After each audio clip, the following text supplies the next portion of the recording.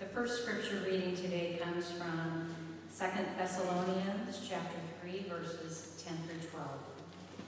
Even while we were with you, we gave you this command. Those unwilling to work will not get to eat.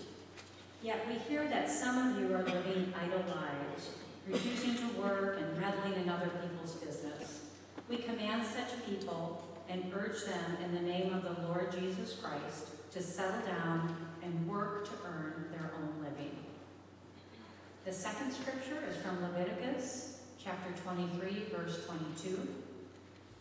When you harvest the crops of your land, do not harvest the grain along the edges of your field, and do not pick up what the harvesters drop. Leave it for the poor and the foreigners living among you. I am the Lord your God. The word of God for the people of God. Thanks be to God. Amen.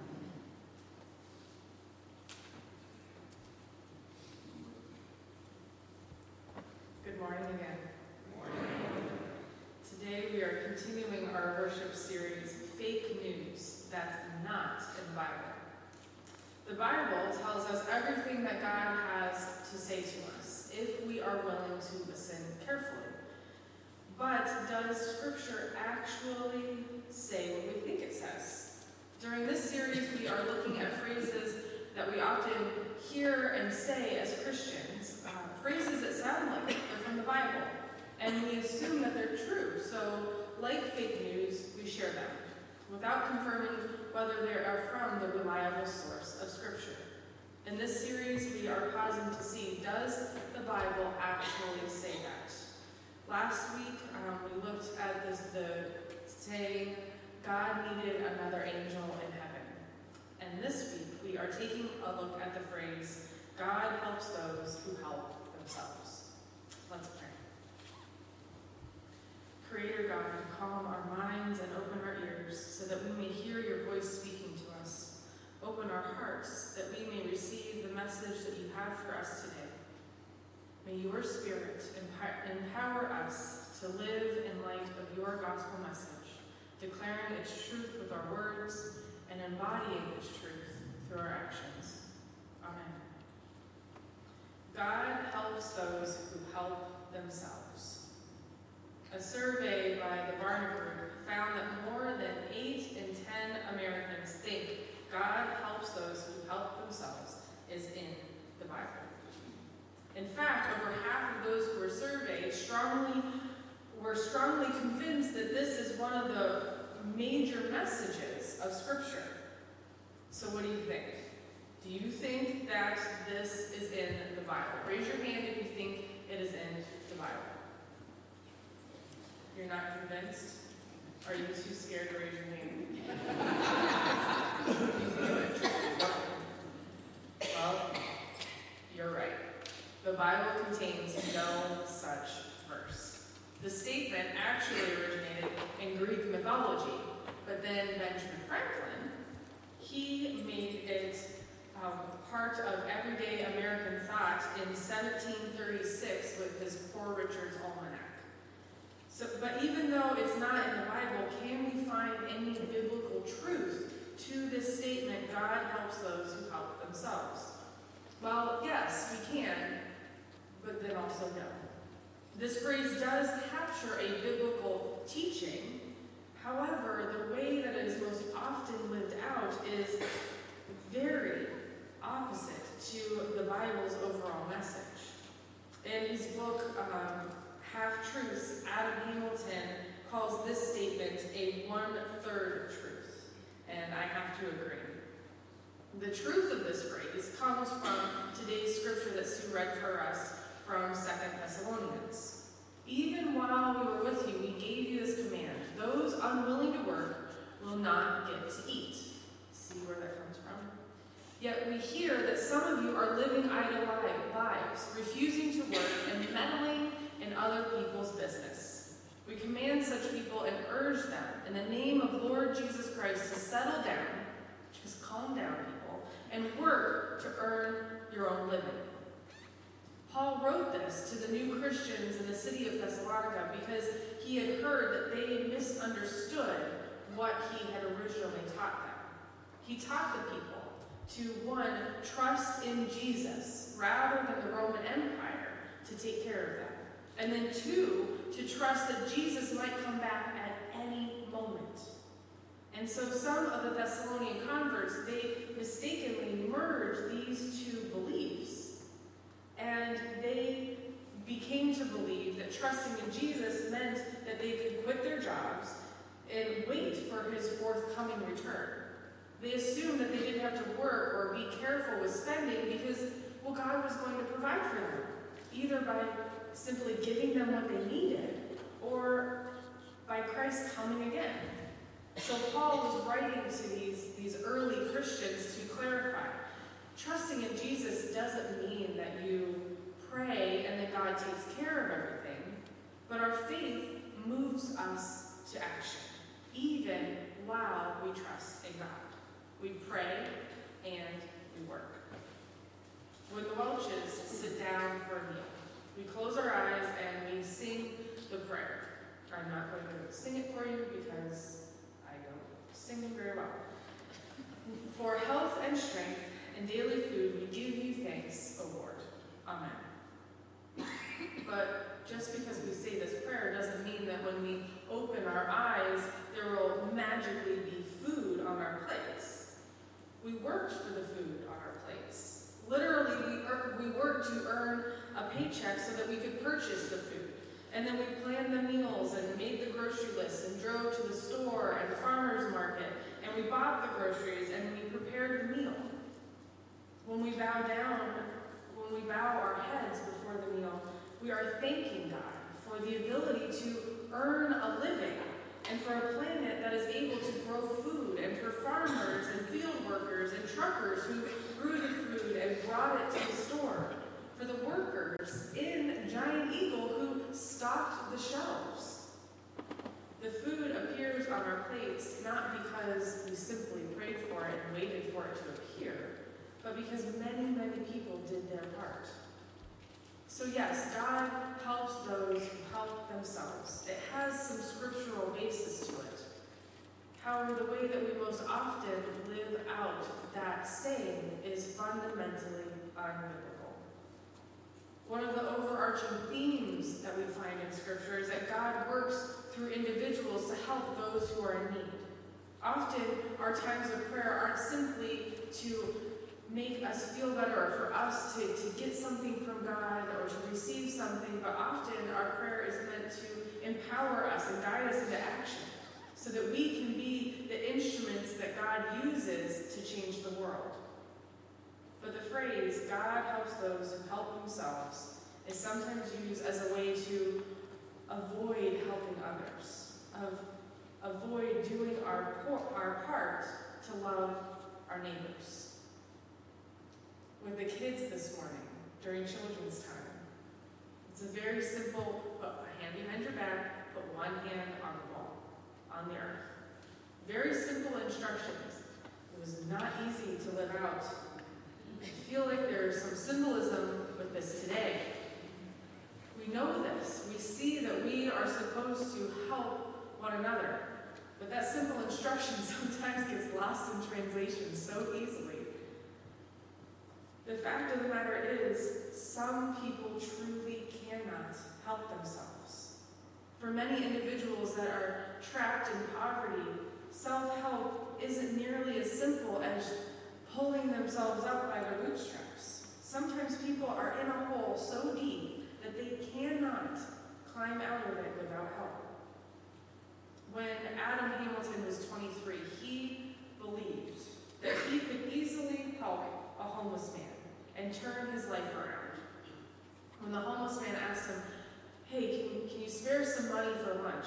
Adam said to him, well, I can do better than that. How about I take you to lunch? And so they went to lunch, they sat down, and after Adam had paid for his lunch, he said to the homeless man, you know, I'd love to see you get a job. Let me help you. Can I help you get a job? And the man looked at him and said, sure. Why don't you help me with that? And so they started with a basic resume, because that's how you get ready to look for jobs. And the homeless man wrote down his name, and then Hamilton asked for his information.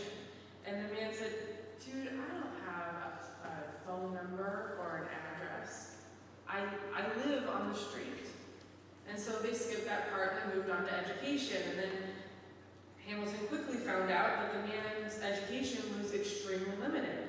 And so then they moved on to references. And when Adam said to the man, well, what about your references? Who are some people that you can put down that people can call? And the guy just looked at him and said, if I had references, I would not be sleeping on the street. And so then they turned to the classified ads. Maybe there was just something in the classified ads that he could be qualified for. But after an hour and a half of sitting together, really what happened was that Adam learned that how little he knew about the situations in which many, many homeless people find themselves. Now I'm sure many of us, when we see that homeless person on the exit ramp in Cleveland, when we see them, we assume that they could just help themselves, that if they did a list of these different things, that they could pull themselves up and they could get a job, they could find a home, and everything would be fine. But often what we don't take into account is that our reality of addresses and phone numbers and references and knowing things like how to dress for a job and a place to take a shower, that reality is very different, far removed from the reality that many homeless people live in. Now certainly we should all do our part to support ourselves whenever we can. But sometimes people face challenges that they just do not know how to overcome on their own. They simply don't have the resources that they need to do it. So God commands us, God's people, to take special concern of the poor and the orphan and the widow, the needy who cannot help themselves. And that's the message that we hear in our second scripture that Sue read for us from Leviticus. God says, when you harvest the crops of your land, don't harvest the grain along the edges of your fields, and don't pick up the harvest, what the harvesters drop. Leave that for the poor, and for the foreigners living among you. I am the Lord, your God. That end, I am the Lord, your God. God is saying, I declare this. I am your Lord, and I declare this of you. God is insisting that the farmers intentionally leave part of their crops on their property unharvested. Instead of consuming it themselves or selling it, the portion was to be left for those who were not able to make ends meet, for those strangers in the land who didn't have their own crops to harvest. That command involved compassion and charity, but also the dignity of work. The poor had to harvest it for themselves. And it involved a recognition that God is the ultimate source of our wealth and our property. Yes, in this scripture, it was the Israelites' land. It was their work that created the crops, that grew the crops, and they took care of them and harvested them. But God was the ultimate provider. God is reminding them that everything ultimately is God's. And this command, God was making sure that all of God's people had enough through God's bounty. Throughout Scripture, we see examples of God calling us to look beyond ourselves and to help those in need. Here in Leviticus, and then in the first chapter of James, we read it, true devotion, the kind that is pure and faultless before God the Father, is this. True devotion is this, to care for orphans and widows in their difficulties. And in the Galatians, Paul says that we are saved by the kind of faith that moves our hearts to action. Faith working through love. In Proverbs, we see many examples of this. One of which is those who close their ears to the cries of the poor will themselves call out and receive no answer. And Jesus, in two very famous parables, the parable of the sheep and the goats, and the parable of the Good Samaritan, Jesus tells us that God judges not only by our faith, but whether our faith leads us to action, leads us to greater compassion for the poor and the needy. Really, the overarching biblical truth is not God helps those who help themselves. It's God helps those who cannot help themselves. Showing compassion and mercy for those who struggle is part of the very nature of God. And one of the ways that God meets those who are in need is by acting through other people. Put your hand up again. These are the hands of God. Jenny said it very simply and plainly. That is this. I've never seen angels bring food or clothing and shelter down from heaven. I've never seen food rain down from the sky, other than in that movie. But I have seen God's people giving socks to a homeless man, giving a gas card to someone who is between jobs and needs that gas to get to their new job, or gifts to children whose parents are in jail. We can and we should debate the best ways of helping people and not hurting them, of creating independence for them so that they can care for themselves and not creating dependence. But what is not debatable, what is scriptural, is our calling to help. Because we just might be God's answer to someone else's prayer. Sometimes, though, we find ourselves judging those who need help for not being able to just do it themselves. I don't know if it's pride or stubbornness or conceit, but I felt it in myself, seeing someone and saying, why can't they just figure it out? Why can't they just, I've done it, many people have done it, why can't they just do it themselves? But let us remember that we have all encountered a time when we haven't been able to help ourselves. We can call it sin or despair or whatever we want, but there are things from which we simply cannot save ourselves, no matter how hard we try. We simply don't have the strength or the knowledge or the resources. And that's when we turn to God in those moments and we cry out and we say, God, help me. God is the only one who can help us in those moments. And God doesn't say, well, you didn't earn it. God reaches out and picks us up and makes us whole. In those moments, God says, I love you and I will not abandon you. Put your trust in me and together we can make this right. Together we can do this. This is this message that Scripture shows us over and over and over again. Of God saying, I am here. Nothing, no matter what you have done or have been unable to do, can separate you from my love. That is grace. God's unmerited favor and love for God's people. It's the ultimate example that God helps those who cannot help themselves.